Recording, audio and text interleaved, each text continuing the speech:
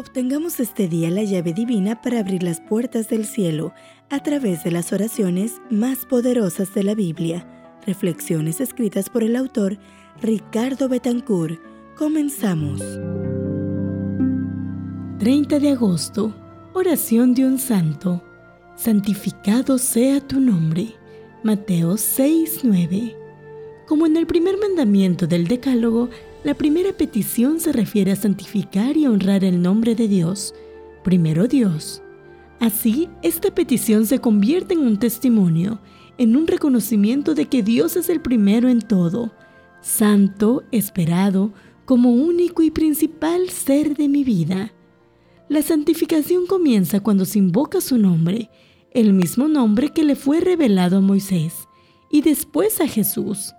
Tan fuerte es este testimonio que resulta un imperativo para el alma. Bendiga todo mi ser tu santo nombre.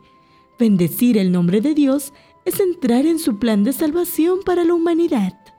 No podemos expresar santificado sea tu nombre si la santidad de Dios no se revela antes en nuestro corazón. El Antiguo Testamento usa diferentes nombres para referirse a Dios. Elohim, fuente de poder. Elión, el Dios Altísimo. Adonai, el gobernante poderoso. Estos nombres enfatizan el carácter majestuoso y trascendente de Dios, pero otros nombres revelan el deseo de Dios de relacionarse con nosotros. Shaddai es la fuente de bendición y bienestar. Yahweh, traducido como Jehová o Señor, es la garantía de la fidelidad y la gracia divina en relación con el pacto inmutable hecho con sus hijos. Pero la relación más íntima de sí mismo es la de Padre, cuando llama a Israel mi hijo, mi primogénito. En el Padre Nuestro es probable que Dios haya usado el término arameo Abba, en forma cercana e íntima para referirse al Padre. Significa papá o papito. La palabra padre puede hasta inspirar cierto miedo, pero Abba es un ser personal y cercano, protector y próximo.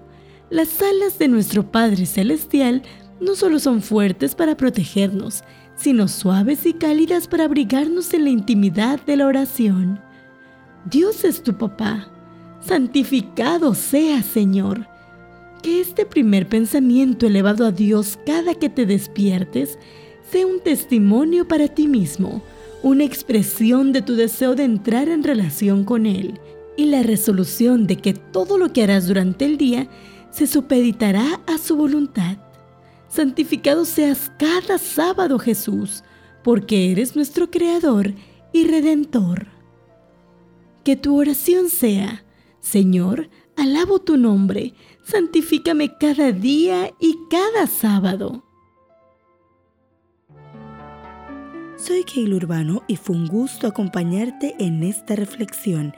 Este audio es una producción de Esperanza Norte de México, traída para ti por Integrity. Más que un servicio, un legado de vida. Integrity.